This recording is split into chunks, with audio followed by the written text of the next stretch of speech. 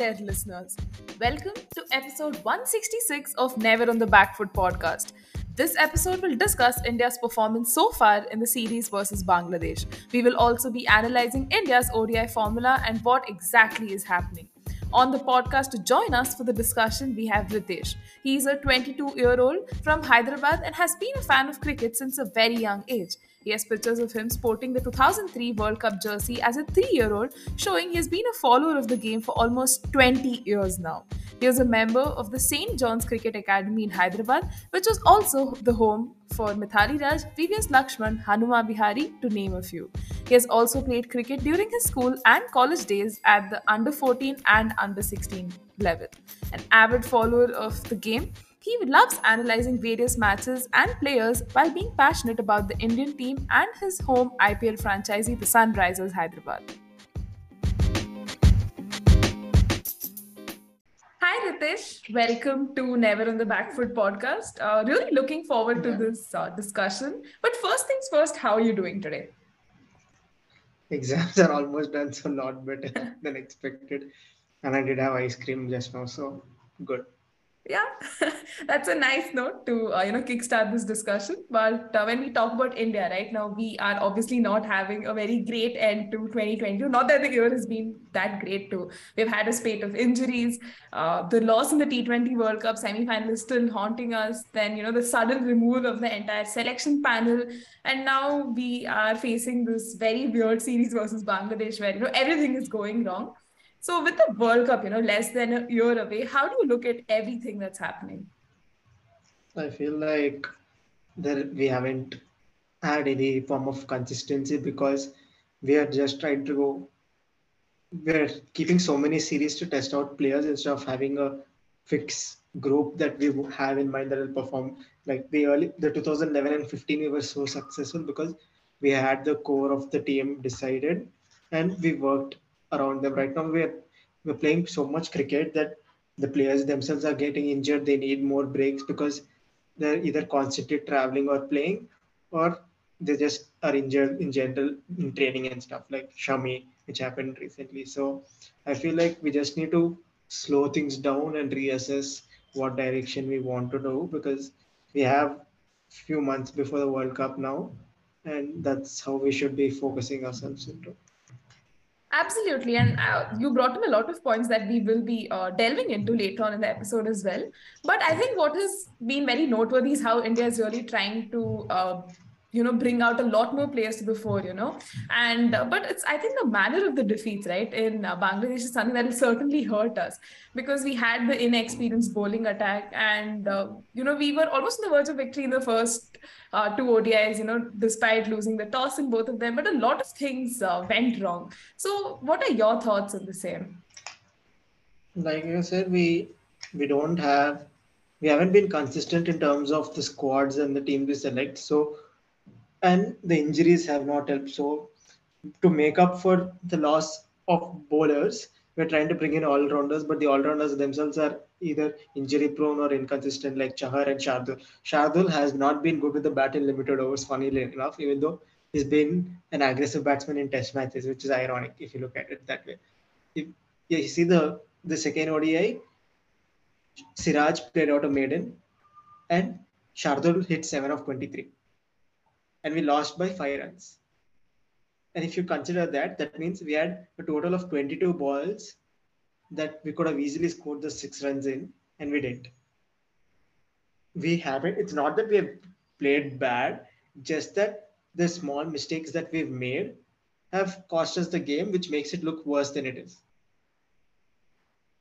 Right, that's actually such a good point, right? And that kind of brings me into the first ODI. We was just defending what 186, and India also managed to reduce the hosts to 136 for 9 before Mehdi Hassan just took the match away. And 3 days later, we literally had, again, India restrict Bangladesh to 69 for 6. But Mehdi Hassan, being the amazing batter that he has suddenly become, thwarted them again with that sensational 100 of 83. And the slog overs was just insane with him scoring so many runs, right?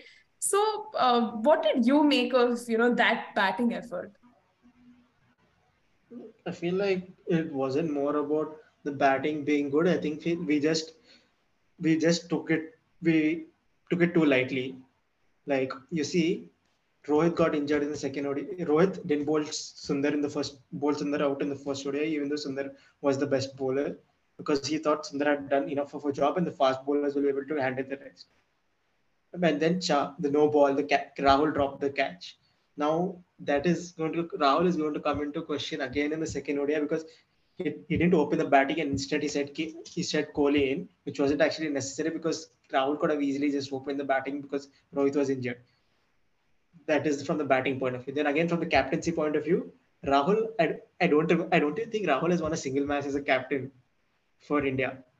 I think he's lost every single game, and you could see that again that Umran's even after 5 overs, he was looking good to continue. He the reason Umran has been successful in ODI more than T20s is because in T20s they use his speed more because you need to keep the scoreboard ticking. So he's been expensive there. And then in the death over of ODIs, it's the same situation if you look at it. Every game ODI game Umran has played, his first two spells have been really good. The final spell when he comes back in towards the end, he gets hit for runs because when you go swinging at that speed, you get little bit of bat, it goes flying all over the country. So the way to use Umran is something we need to really figure out because we saw that one over to Shakib and the effect it had in the next over. So when someone can do that, it's really good to have in the team. So we need to be more consistent and prepare him more. And KL Rahul should not captain. KL Rahul really shouldn't captain because he seems clueless at times. Rohit made a mistake in the first ODI by not bowling Sundar, yes, but he brought it till the end. The bowlers didn't execute the plans well. Rahul dropped a very simple catch. Rahul, as a keeper batsman, cannot play. If he can play, he should play only as an opening batsman, or he shouldn't be a part of the middle order once Pant comes back. Even though Pant might be inconsistent with the bat, he brings multiple variations as he's a left-hander and he's a wicket keeper and he's a really good wicket keeper. His wicket keeping has improved a lot if people actually say it. Rahul is not a proper wicket keeper and he's shown that, especially in the past two games. Right. I mean, although India is on the other end of the scorecard, like 2-0, and we still have some positives to take away. But then I also wanted to ask what makes Bangladesh such a potent force at home, right? They've had so many series where they've just dominated, even against top-notch sides like Australia. So what do you think makes them such a strong outfit? See, if you look at it, the Bangladesh opening bowlers are the one who set the tone every time because they know what lengths to bowl and they control the opening overs. After that, just that the spinners know the conditions better and they take advantage of what the fast bowlers earlier have done. It's really that simple. You just if you create enough pressure, wickets will come, and that you can see that clearly. What India did the same thing. That's why they were able to pick up those early wickets. But then we dropped off. Bangladesh had the advantage that their spinners could control. And another issue is Chahal is the way other than Sundar, the other spinners Akshar hasn't been good. So I don't Akshar batted well in the second ODI, but the second Jadeja is fully fit. Akshar won't be playing anymore. And our other issue has been that we don't have anyone in the top order who can actually bowl and bat, at least partially. If you look at every successful Indian side throughout history, it was because of the presence of all-rounders or batsmen who would bowl. Tendulkar would bowl, Sehwag would bowl, Reinhardt would bowl, so Yuvraj would bowl. And by bowl, we don't just mean someone who can just cover up few 2-3 overs. It is someone who could bowl 2-3 overs and pick up wickets as well. Even Kedar Jadhav used to be that option. Right now, we don't have that option other than Hardik, Jadeja, Akshar, and Sundar. Right, that's actually a good point, and it does kind of answer my next question as to what went wrong with India in the series and other major talking points. But when we talk about scapegoats, right now, Shikhar Dhawan is one such player who's often, always in the forefront when it comes to why India didn't put up a good batting performance. So he's also had, a tough outing in ODIs in recent times. And how would you, make of the situation? Like going ahead, is he still in India's scheme of things, considering he's also, captain in the series where the A team plays, no, the B team plays. So how do you look at it? What do you mean that he hasn't been consistent in a race? He literally hit an 80 in New Zealand not so long ago. He had 4-5 bad innings, and they say it's been 9-10 innings without actually saying that he and Gill were actually good in New Zealand when everyone else were not that good. See, the Dhawan, you'll see the number of games he's gotten, especially since the 2019 World Cup, has dropped immensely. He doesn't play T20s anymore. That's a big problem. He doesn't. He hasn't played. As far as I remember, I don't think he's played the Vijay Hazare or Syed Mushtaq Ali. Right? I'm not. He hasn't played them. He plays T20s in the IPL and he's been good in the IPL. But why is he not being good in India? Is because he hasn't gotten those many games to have a consistent run. You see, you select so many multiple teams, the one is either a part of one or the part is in the part of one. While there are few who are part of every team, and you see the few who are part of every team are have been the ones who've actually been more consistent, like Iyer. Iyer has been part of this New Zealand squad. Iyer is part of the squad, and he's run well in both because there's a consistent flow of him having a run. Even though Iyer actually sucks with the short ball, he has been allowed to give in a run, and that's made it better. Even the other day, Iyer got out for a short ball, right? The first ODI. That makes my point. Even though Iyer is struggling, Iyer has been scoring runs, sure, but you look at the frequency of the games he's played and the frequency of games Dhawan has played, you'll see a big difference. Dhawan has been a consistent ODI batsman, especially in tournaments, whether it's been Asia Cups or T20 World Cups or any ICC event for that matter, the Champions Trophy World Cup. He scored consistently. And if you choose to ignore that by saying he hasn't been good in these past few games, the reason he hasn't been good in these past few games is because he's been playing so sporadically, he hasn't been able to get a flow. Absolutely. And when you look at someone like Rohit Sharma, right now, he's also had quite the up and down in 2022 as a skipper and even as a player for that matter. But I think his knock in the second ODI really reminded us of what he is actually capable of. So, what are your thoughts on Rohit Sharma? So, like I said, the problem isn't with the players or the team in general. It's that we haven't decided on the way we want to approach the game. That is the major problem I feel like we have right now. Like we wanted to be aggressive in T20s, but in the World Cup we didn't do that at all because the openers were really poor with taking on the template. If you want to be an aggressive limited over side, we need to commit to it and not be like, okay, just because the we're having issues on the top order, will the others should cover it, or we because this is like this is like that, we shouldn't be more aggressive. If you decided you want to play an aggressive brand of cricket, stick to it and don't try to change too many things too quickly without having giving letting it run its course. Right. And, talking more about the batting order, we have Virat Kohli, right? Now, he had a splendid T20 World Cup, goes without saying. But his performance kind of dipped, right? In the Bangladesh series, we saw him get out soon. Like, he got the start, he got a boundary, but then he just couldn't quite translate that into the bigger innings. And the second ODI, we saw him open to. So, what are your thoughts on, Virat Kohli, the batter? Like, he didn't play in New Zealand too, so this was like directly jumping into international cricket again. And how did you like seeing him as the opener? I still feel like he needs few more games to get into flow because you take out the T20 World Cup out of the condition. He was out of form before that, and now again he's looking like he's out of sorts. So you need to give him more time before you could actually make a fair assessment of whether he is going to be consistent in the limit overs scene or not anymore. And like earlier, I was talking about the consistency and approach, right? So if you look at Pant as well, you see the number of games he's played in each position he's played in T20s and ODIs. He's all over the place. He has no clue of what his role is, which is why he's looked so out of sorts because he opens a game. The next game he's supposed to be finishing it. The game after that, he's part of the top middle order. So what what you want him to do. If you want to use him as a floater, don't expect him to score runs because he'll just play the way he plays. The reason he's been consistent in test matches is because there's a fixed role for him and there's a fixed approach for what he's supposed to be doing, and that's why he works. Even in England, when he scored that ODI 100, the reason he did it because there was a few games in a row that he was given the opportunity to stick to one place. I feel like the inconsistency in our approach is what's causing the biggest problems with the limited over setup right now.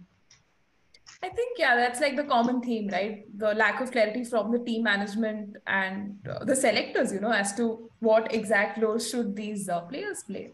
But let's talk about Shreyas Iyer, right? Now, he's someone who seems like he's in the groove, scoring some crucial runs for the team, especially when the top order has some trouble. And he has saved India from trouble too in this series.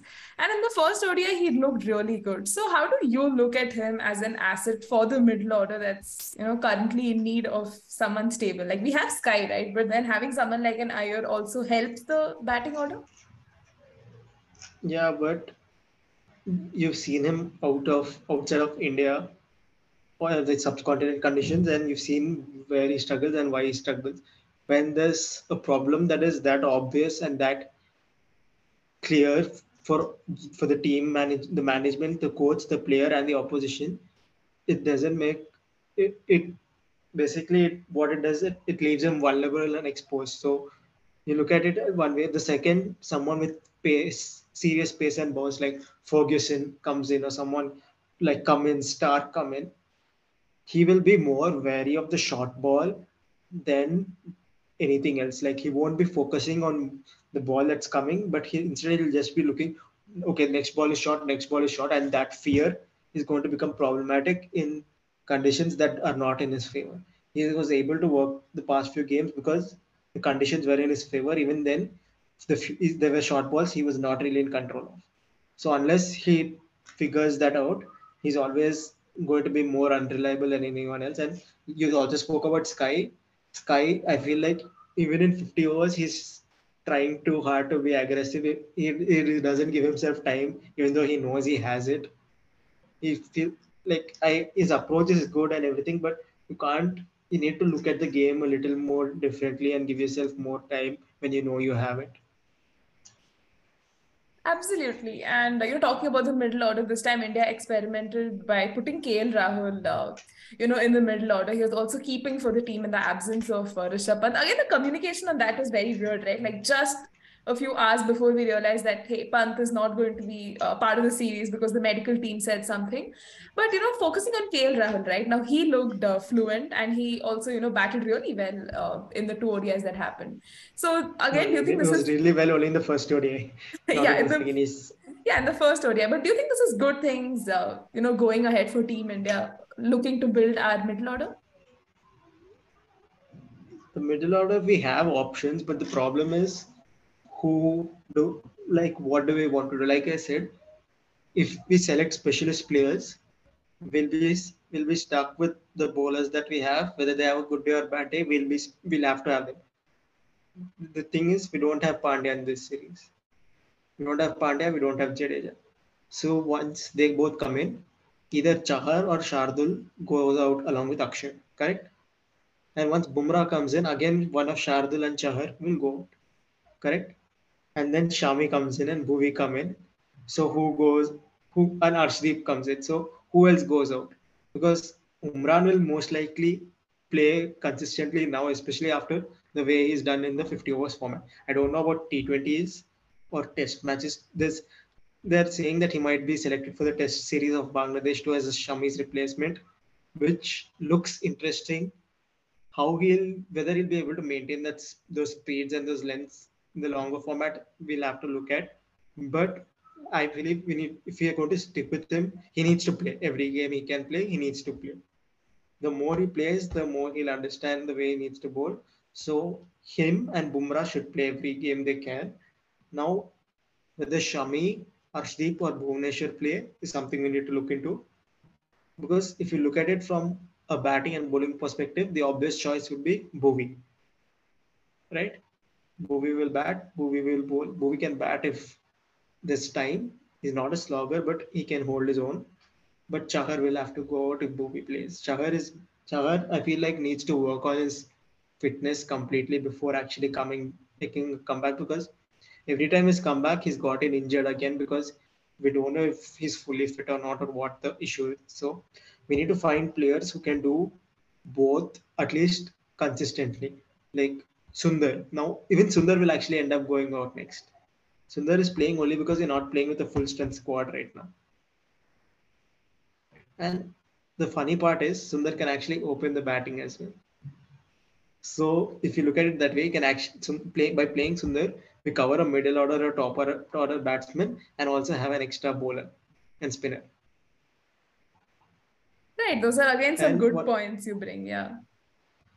and Bishnoi is out too. Bishnoi is not playing too. Chahal is not playing too. Kuldeep is not playing too. So we have options, but we haven't really we haven't really decided on a core, which is problematic with the World Cup coming up, because obviously we need to have a system in place before the World Cup so that we can focus on building those players better, making them assess the conditions better and get used to the conditions better and work together as a team, because bowlers often work together and not as individuals. Like I said, with what Bangladesh do with their fast bowlers at the beginning and then the spinners in the middle. The problem has been our spinners in the middle, other than Washington, haven't done well this series. Right. And, you know, we've spoken so much about the batting, but let's also focus on the bowling part. Now, India was in winning positions and you look at the first two ODIs, right? But I think it was our second string bowling attack that really tried, but it couldn't just land that knockout punch and, you know, seal the deal for India. So, what are your thoughts on this bowling attack? And I know we're missing out on our biggies like Shami, we don't have Bumrah, but how do you look at this attack nevertheless? See, I don't really think that anyone other than Umran will be getting a longer playing run here. Siraj has been good, but only with the new ball. You look at it, the second the ball becomes old, Siraj becomes inconsistent a bit. Chahar injured, injured, injured, injured. Kuldeep Sen played one game and then got injured. He has a back issue, from what I read. So at Shardul, his opening spells have been good. His death overs haven't been good. So the problem with this bowling attack is not just limited to the way not just limited to the way they've been utilized, but also stuck within their limitations. Like they can only do so much. They're not good death bowlers because none of them can bowl Yorkers consistently or the hard lengths. Other than Umran can bowl the Yorkers, but he's not that consistent with them because of the speed he bowls them at. And he can bowl the bounces, but he can only bowl two bounces per over, right? So that is that. Right. And although, you know, the twin failures may not have like entirely exposed India's strategy per se, but I think India is still far from their full strength, right? Like Jasprit Bumrah, Shami, and Jadeja injured. But do you think this is a wake up call, you know, as our focus kind of shifts from the T20s to the ODIs ahead of the World Cup that's coming at home? So do you think India has enough attacking options through the middle overs, you know, someone we can experiment with who can actually get us those wickets and, you know, just get through to the opponents? Thing is, right now the problems in our ODI team are interlinked with each other. We are stuck with specialist bowlers because we don't have all-rounders who can do enough of both. And because we're stuck with specialists, we don't have, when the bowlers don't do well, we don't have someone in the batting order who can actually bowl a bit to take some pressure off. You look at it that way, we are neither here, neither there. Now, okay, let's look at this way. I'll give you 11 players now, and this can be a team. And you compare it to the squad we have right now, okay? So Rohit opens with Dhawan, Kohli, Pant, Jadeja, Pandya, um, then Chahar or Bhuvi, one of them. Bhuvi, let's take Bhuvi, Shami, Bumrah, Umran, and Kuldeep, Chahal, or Bishnoi. Now, how many spinners do we have there? Two, four pacers. That gives us six bowling options if They bowl all, and Pandya, seven bowling options. Now, look at the team we actually are fielding here and how many options we have. Bangladesh game में Kohli, Dhawan, Iyer, Sundar, Rahul, Akshar, Shardul, Chahar, Rohit, Siraj, and Umran. The number of options we have here are Umran, Siraj, Chahar, Shardul, Akshar, Sundar. Six. Six against seven. And even in these six, we have we didn't have we had two bowlers who didn't bowl their full quota. So when you look at it that way, having options of people is more necessary because it gives you more chances to switch things up. That is the problem we have right now. Major issue is we if you look at the second first squad that I spoke about, it's not just the options that exist, it's about the quality of options that exist. Shami, Bumrah, and Bhuvi are easily better than Siraj, Chahar, and Shardul. Umran is the only one who sticks in both for me. And the funny part is, Washington has been good with the bat, but he won't be selected once Jadeja comes back. And Akshar has been poor with the ball since the T20 World Cup. So now what do we do? And actually, I missed out Sky too. Skies and Pant both are not there now. If you look at it that way, the second they'll make it into the playing 11 immediately the second they're fit. So that actually further removes the options that we actually have in the first squad. So basically, by looking for specialists who can do something, we are just not giving ourselves enough options to have another plan. We have a plan A, and the plan A is the only plan we have. I think what you have presented are, some really good team combos that Team India can experiment with. But it will be interesting to see, how everything pans out. But even when we look at the pitches for the World Cup right now, they can prove to be unforgiving for the bowlers, as we saw, in the conditions here at Bangladesh too. And this really puts Yeah, the but onus on the bowling teams, as they try to break partnerships and not make it like a lopsided game in the favor of batters. So, how do you think India can deal better with it now that we have so many options? So, do you think we should stick to the score, back them consistently, and have them play as many games? yeah, that's one thing. And you're forgetting the time in which the World Cup is being played in India next year. It's being played in October and November. So batting second then will be easier because there will be dew, obviously because winter will be setting in, and most of the games will be in the north. If in the south, the only games will be in Bangalore and maybe Chennai and Mumbai. So that is something that we'll need to look into. And because we're playing that late into the monsoon season, chances of rain are there. Pitches might also have been dried up over the summer, depending on how hot it gets.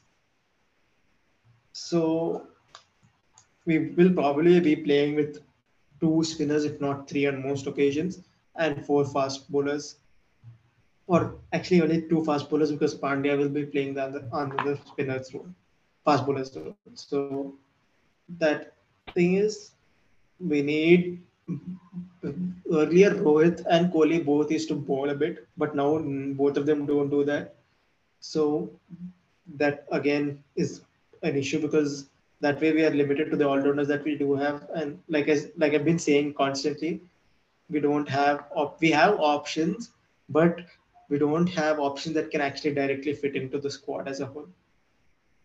So right Right. Yeah. now, the people out who have been experimented with in the past couple of series who will probably be selected are Washington, Umran, and Siraj. Akshar, if Jadeja is fit, Akshar, I don't think will be making it to the World Cup even as a backup because he hasn't been that good with the ball. And Jadeja will be there, Washington will be there as the two all-rounder spinners, and the main spinner is between a toss-up between Chahar, Kuldeep, Chahal, Kuldeep, Bishnoi. And there are rumors that Ashwin might again make a comeback into the ODI squad, but I don't think that's going to be happening if Washington stays fit. I think, getting Ashwin back into the setup would just add to more problems and, having more players and not being able to, use Yeah, them but then effectively. again, Ashwin can bat. That's another.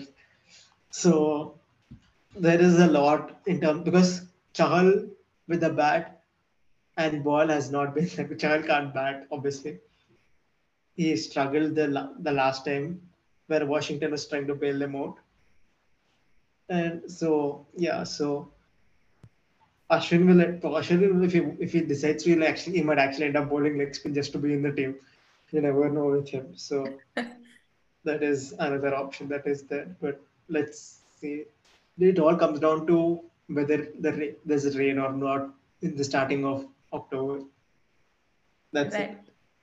Yeah, and talking about the middle overs too, right? Especially the overs 11 to 40. Now, they have been an issue with India for a while, as we have been talking about. We have the highest economy rate in that phase since the start of 2020, which is at 5.56. When you compare it to stats of like New Zealand, which is at 4.92, Australia has it at 5.04. Even when you focus on ODIs at home in the same period, India has an economy of what 5.76 in the middle overs, which is just probably better than England and South Africa. So if you had to look at what is working well for the other teams versus India, how would you look at it? The spinners. That's it. That's the only thing. Kuldeep and Chahal have been poor. Let forget everything. Let's just accept it. They've been poor recently. They have been poor since the 2019 World Cup, other than the phases Chahal had in IPL and this couple of series later. They haven't been since Dhoni has gone. They've struggled a lot, and there's no reason or explanation for it because Washington, who didn't play that much under Dhoni, and he's still able to do well right now. The only people who've been able to stick out has been Washington. Jadeja too has been poor with the ball in recent times, if I'm not wrong. He hasn't picked up as many wickets, and he's been little expensive.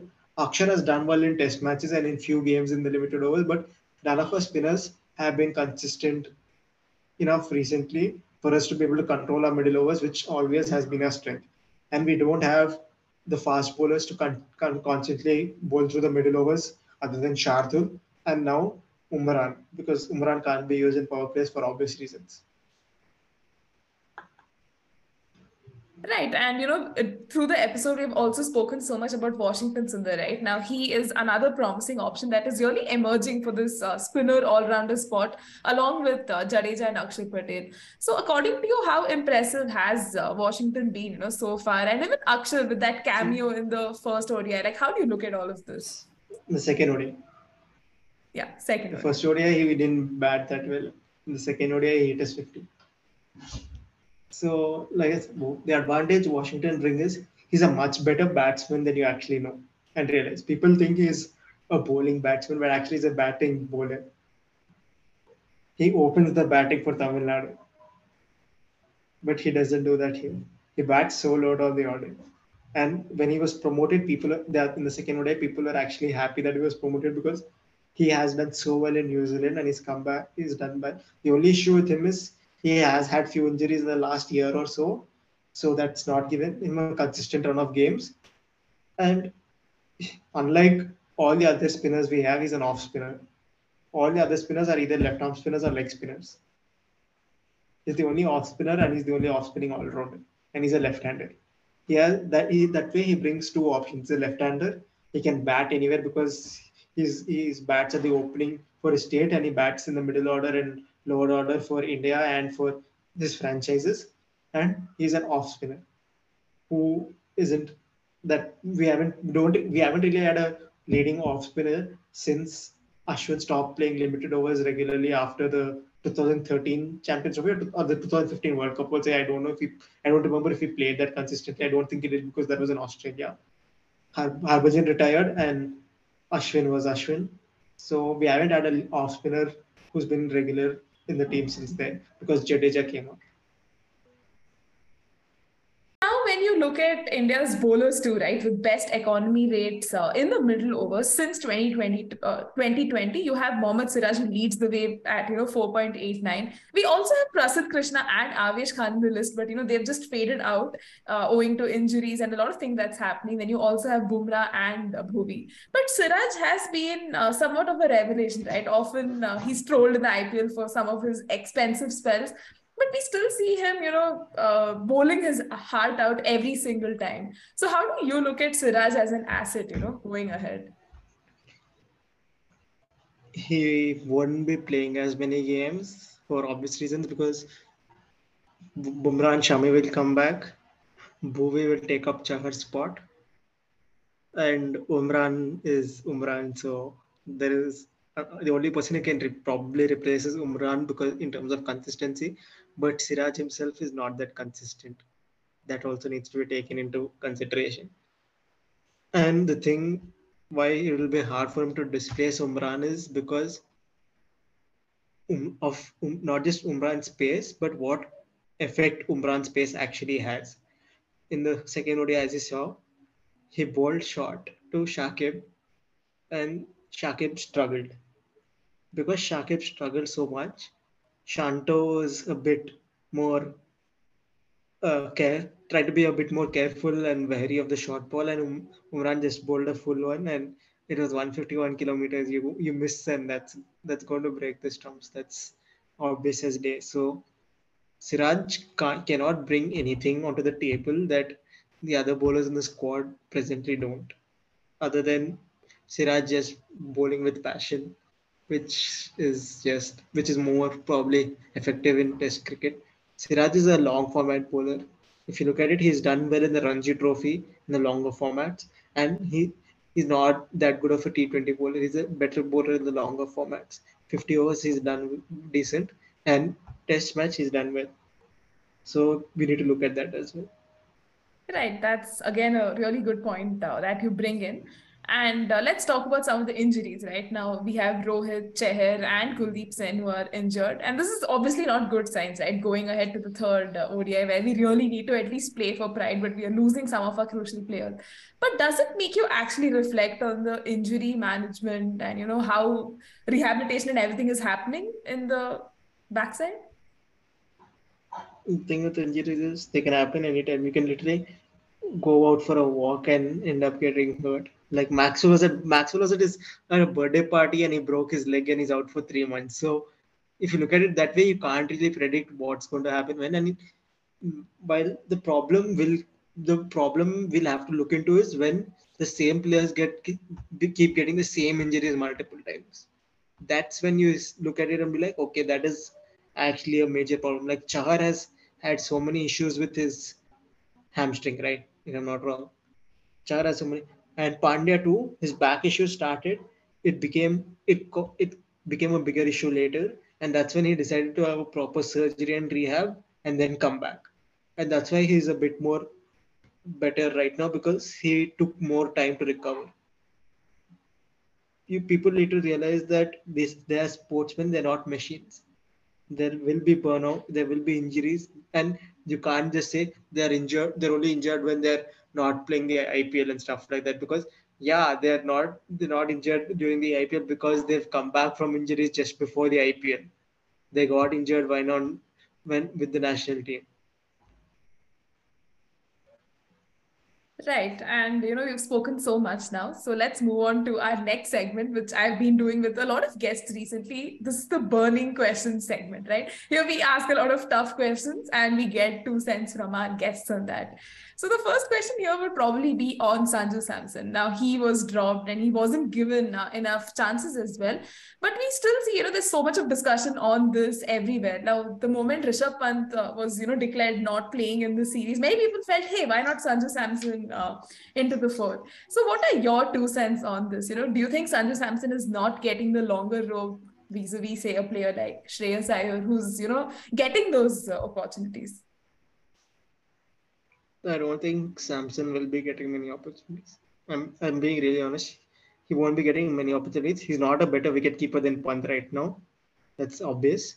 And with the bat, he has issues with consistency. He hits two good shots and he thinks he can hit another instead of just trying to focus on doing what's right, and he messes up there.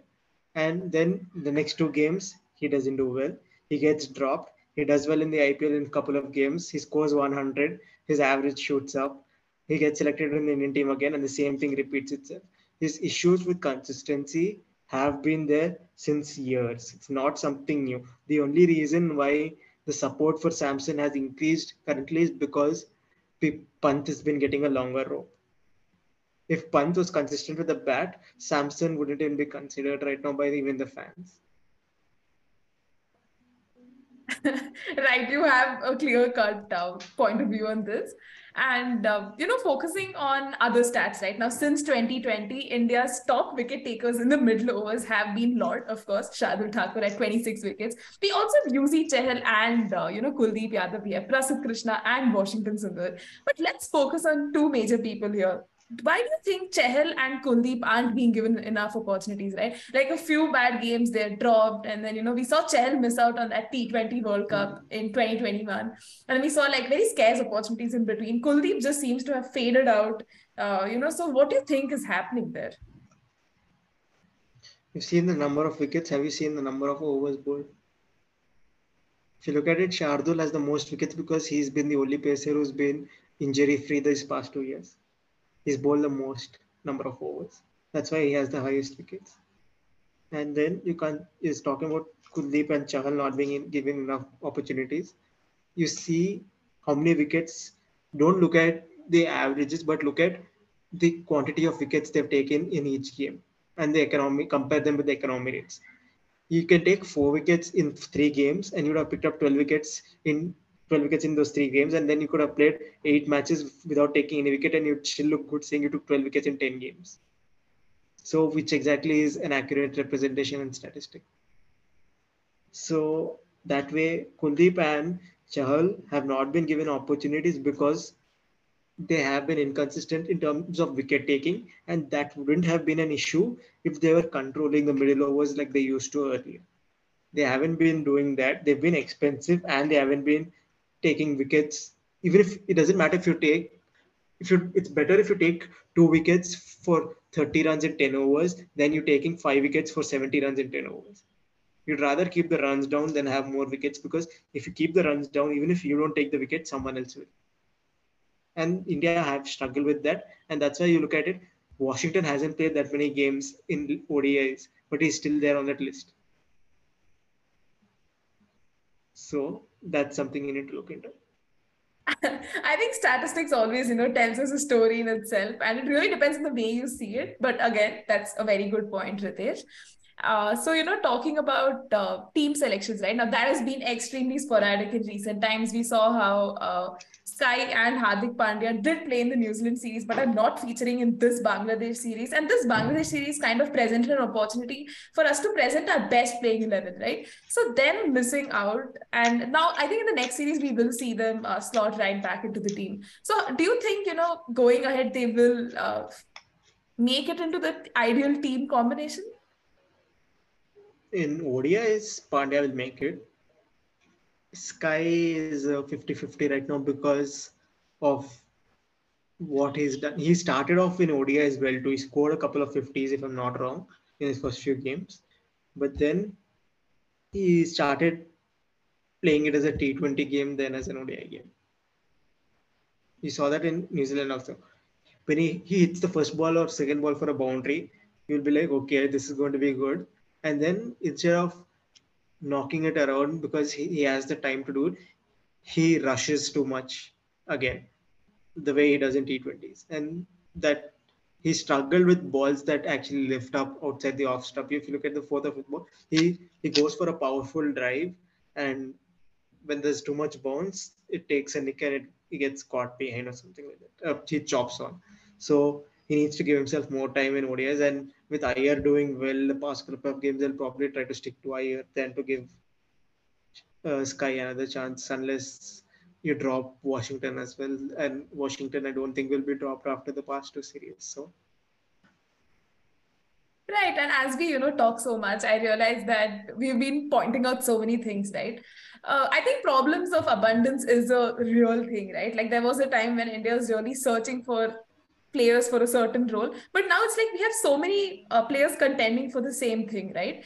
So, do you think sometimes, having this problem of abundance is actually a problem in itself? We recently saw the Vijay Hazare Trophy. Again, so many good players there to they put up such commendable performances. Maybe if they have good IPL seasons, they might find themselves being selected for different series and all that. So, how do you look at this whole scenario?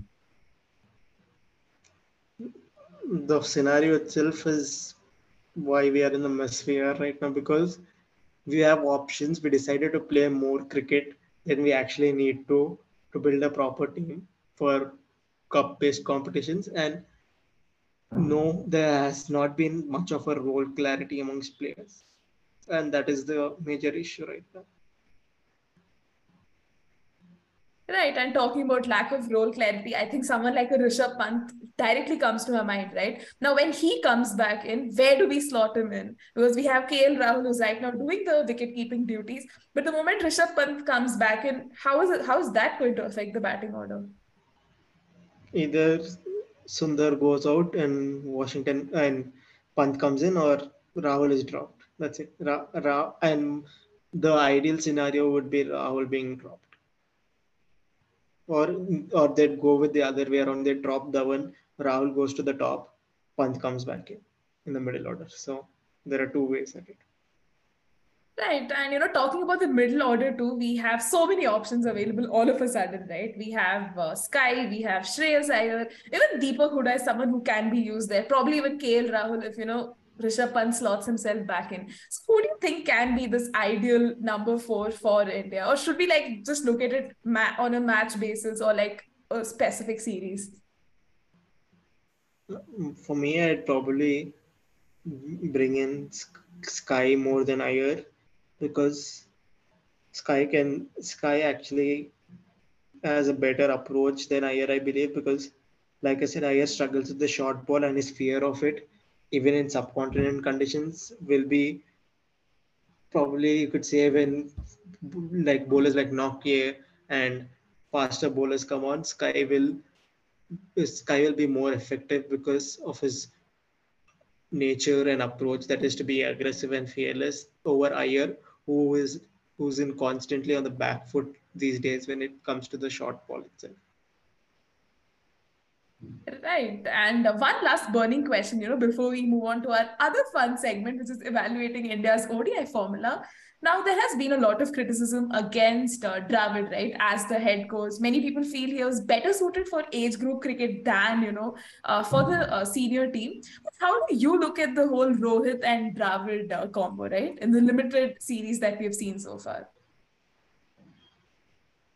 People are failing to realize that it's not just the change in coach and captaincy that's happened. India have been asked to completely change their style of play, and that doesn't happen overnight. And we need to adapt, and that's not the only thing. We need to adapt. Our players need to adapt to it, or we need to adapt our playing style according to our players. Now, which happens first is something we can't predict. And you could say that Dravid was doing well with the under 19 and stuff, but if you look at it that way, even Duncan Fletcher, when he came in, he was bad. He lost continuous series, but he ended up winning the Champions Trophy, and he did well in the 2015 World Cup. So we could also make an argument that what exactly do we consider good or bad? Because now the issue with Dravid and what Rohit have is they're coming in after Kohli and Shastri were successful in a way, you could say, but Kohli and Shastri were more successful in Test cricket than limited overs. That's something that you need to see, think about, because the reason Dravid and Rohit are under such immense pressure is because of the following Kohli has and the success Kohli had as a aggressive captain. The change in approach is what's affecting the mindset of people right now, more than the way the style of play. Now, Dravid is under pressure, sure, but you've seen the issues Dravid has had to face. are much different than the issues that Shastri or any other coach before had to face. Because when the amount of cricket has increased that we are playing, the squads have been so diversified. Shastri's squads used to have a select same people. There used to be a balance to it. Now there have been so many changes. You don't really know who your best players are at this point, and we're still struggling to figure that out. So I'd not say that Dravid's a bad coach or anything, because if you look at it, the individuals have done well, who have done well, have actually done well under Dravid before as well. Gill has done well, Sundar has done well. Both are products of Dravid under 19 coaching. And right now, if you're going to bring in youngsters and aggressive brand of cricket into the squad in general, who better to do it than the man who actually coached him at the under 19 level? If you can look at it from that point of view also. So, which view are you going to select? That's up to you, right? Right, and I know this is going to be our last question in the burning question segment, but I do want to ask, like the moment you brought in the names of Prithvi Shaw and Shubman Gill, I really wonder why, they are not being considered as, future openers. I mean, someone like a Ruturaj Gaikwad, Yashasvi Jaiswal, these are, again, potential So, good openers, right? So where do you see them in the scheme of things, especially someone like a Prithvi Shaw who has this, aggressive approach to any game he plays? Are we missing out on him? Gill will be in squads. Gill might even actually make it to the next World Cup. But just Jaiswal needs more time, obviously. Ruturaj hasn't done well every time he's been selected, funnily enough. He's done well in the Vijay Hazare and Mushtaq Ali over the years. And he had a poor IPL last year too. His inconsistency has also been an issue, and Padikkal too has faded away after that one season he had with RCB. Shaw's issues are more prominent than people actually look into. You've seen what he does in the IPL, and what he does in the IPL is he's good in the power play. He chops on a lot. He struggles with the in swinger, right? Three, and he can be over aggressive in nature when he doesn't need to. He gets caught on the pull shot too a lot, but not the same way that Rohit does, because Rohit gets out at the when he gets the shot properly at the boundary, because he takes on the shot. Shaw gets out because he chases the ball outside off and he tries to pull it towards the leg side. Another thing that you need to know about Shaw is he's had fitness issues. He has had major fitness issues. It's not something like people are saying that you're ignoring the yo-yo test for Rohit and stuff, but there's a difference because Rohit is much older now. Rohit is not who he used to be. Other than Kohli, none of the 30 plus year olds have actually been that fit in recent years for India. Correct? And Shaw is struggling to compete even with people his age in terms of fitness. You can see that even in the games. If you looked at games properly, even in the IPL, his fielding sometimes can seem lethargic. He's dropped catches, he's dropped easy catches. That's clearly what I remember from what I've seen. So Shaw needs to be a bit more serious now if he wants to be taken into consideration seriously. Even Sarfaraz Khan, there's talks of him coming inside the test match squad, but he's too earlier. He had put on a lot of weight, and there were people were saying that he has fitness issues and stuff. So whether he may or may not make it into the squad, or what the new group of selectors will consider is going to be something different itself. But yeah, older players not being fit enough is something that selectors might ignore because they bring something else to the table in terms of their experience and their skill set. But youngsters having fitness issues is a bit problematic, because what's the point of having youth when they can't use that youthful energy, right? Right. And, again, some really remarkable points you bring up. And let's move on to, evaluating India's ODI formula, the second part of our episode. So overall, how would you rate India's ODI formula? In fact, I think the first message you did send me yesterday was, India really needs to relook into this whole, the way they approach ODIs, and it needs a reformat in itself. So what are your 2 cents on that? So, like I said, we need to decide on an approach. We can't just say we'll do this and not do it, or we can't just say we want to do this and not do it. We need to have some sense of clarity, and the lack of clarity starts with the selection.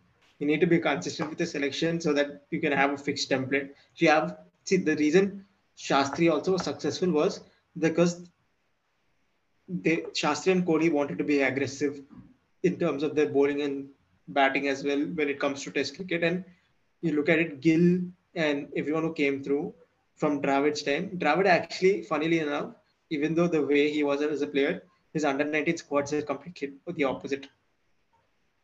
His under 19 squads were looking to score runs of every ball, allowed to be aggressive. And if Dravid, so that is proof enough that Dravid can bring the same approach because the senior squad followed that for, but not the exact template, but a different version of it when Dravid was the under 19 and NCA coach.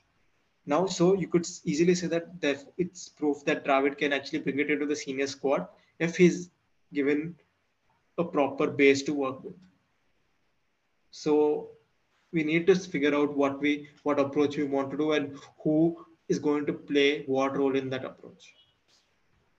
Right. I think figuring that out will help us, further just streamline who are these specific players who need to play these specific roles. And even after the story of Bangladesh, right now, India has three ODI series at home, T20Is and tests against Sri Lanka, New Zealand, Australia, which is starting in Jan and ending before the IPL. So that effectively gives us 9 ODIs, three against each team. And I think it's again an opportunity to try out and identify, the best batters, best bowlers, for the middle overs, especially in home conditions, and subsequently even get them ready for the World Cup. So can India really sort out issues and use these series, as an opportunity to do better? See, like I said, whatever games that we have left should all be focused on being a build up to the World Cup. And the best way to do is have the World Cup. I think the problem with the World Cup is right now the squads are again back to 15-man squads, then 20-man squads. So to select 15 members is problematic because, like I said, we have two playing 11s that we can play, and only few players are going to be a part of both. So who will we pick? What combination will we use? All need to be figured out before the World Cup itself. Right, and I also, want to bring this point of, the pressures of playing a World Cup at home. Now, we've often seen how teams can't really replicate that success. Let's take the case of Australia, right? Now, the 2021 T20 World Cup was so unexpected. They still managed to win it, and it was just amazing. But when the World Cup happened at home in 2022, they just seemed like a whole different outfit. They still had so many issues to sort out. So now, like, through our episode, we spoke so much about how this 2023 World Cup, everything is building up to that. So how do you look at the pressure of, playing a World Cup at home? And as a fan, how are you going to approach this? Like, are you going to keep your expectations high? Are you planning to just, be on the down low and just hope for the best, I guess? And really a funny thing.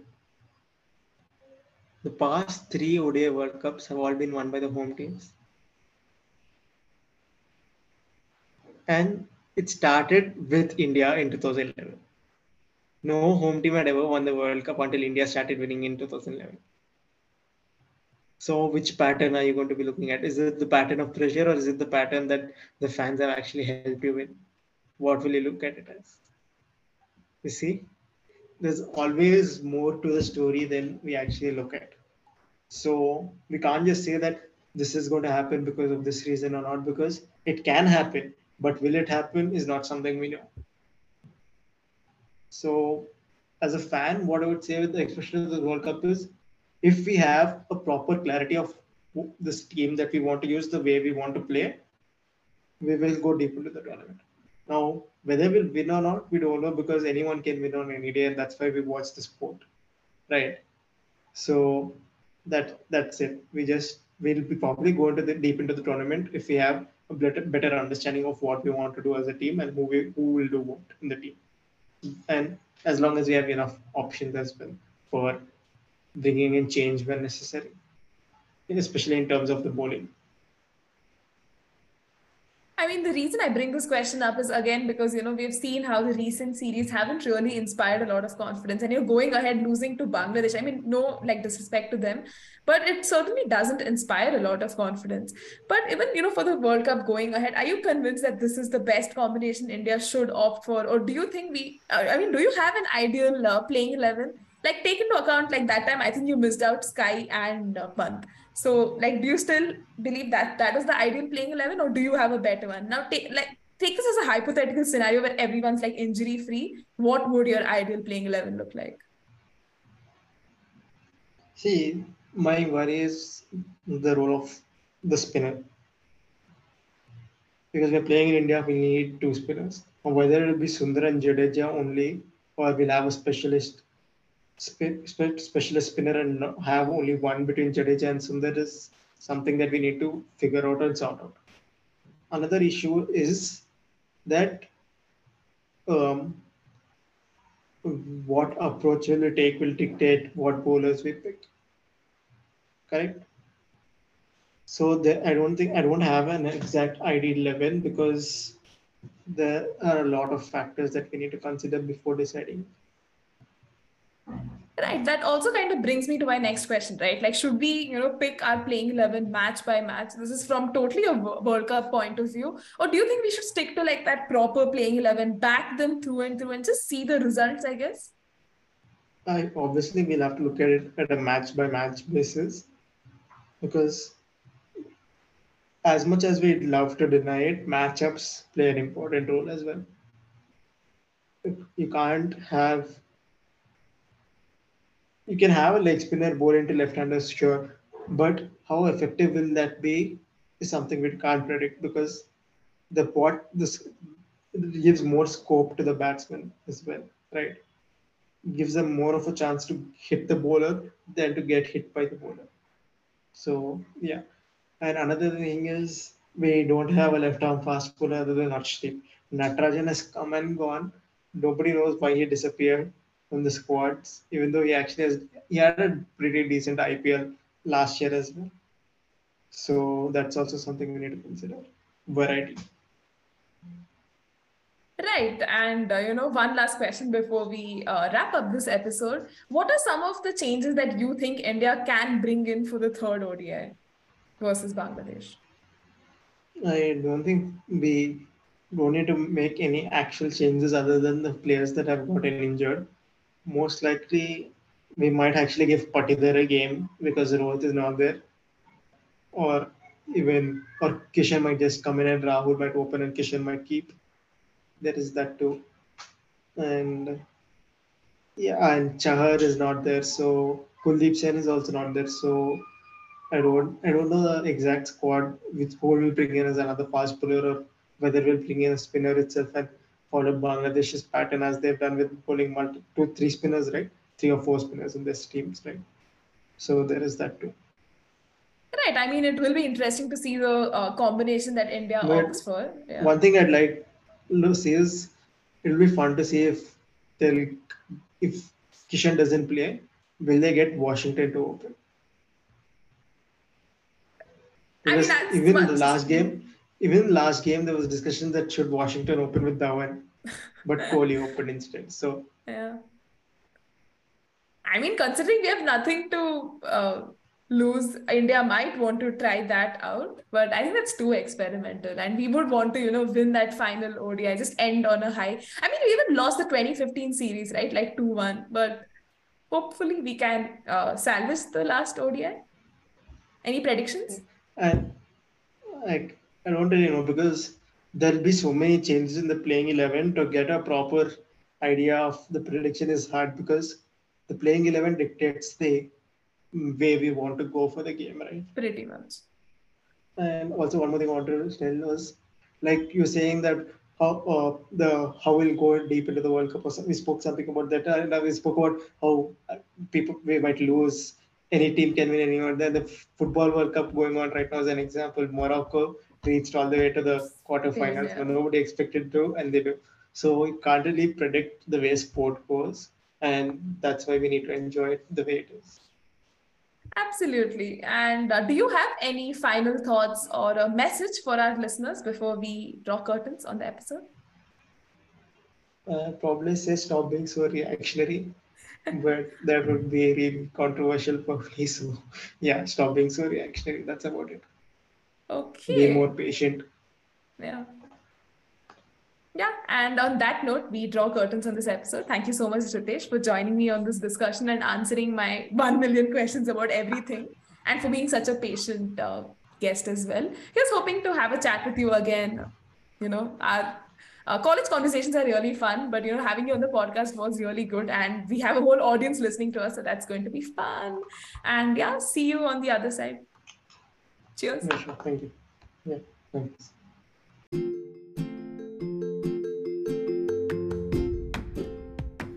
Thank you so much, listeners, for tuning into this episode and for your unstinted support. Please follow and press the bell icon on Spotify and subscribe to the podcast on Google Podcasts for the latest episode updates, and stay tuned. Do check out @Never on the Back Foot on Instagram and @Never on the Back One on Twitter for the latest facts, terminology, retweets, fresh tweets, and a lot more that's coming up this cricket season just for you. The podcast is also available on Apple Podcasts, Google Podcasts, Spotify, Anchor, Overcast, and a lot of other platforms. So please do spread the word. Until next time, stay safe and take care, listeners. Bye for now.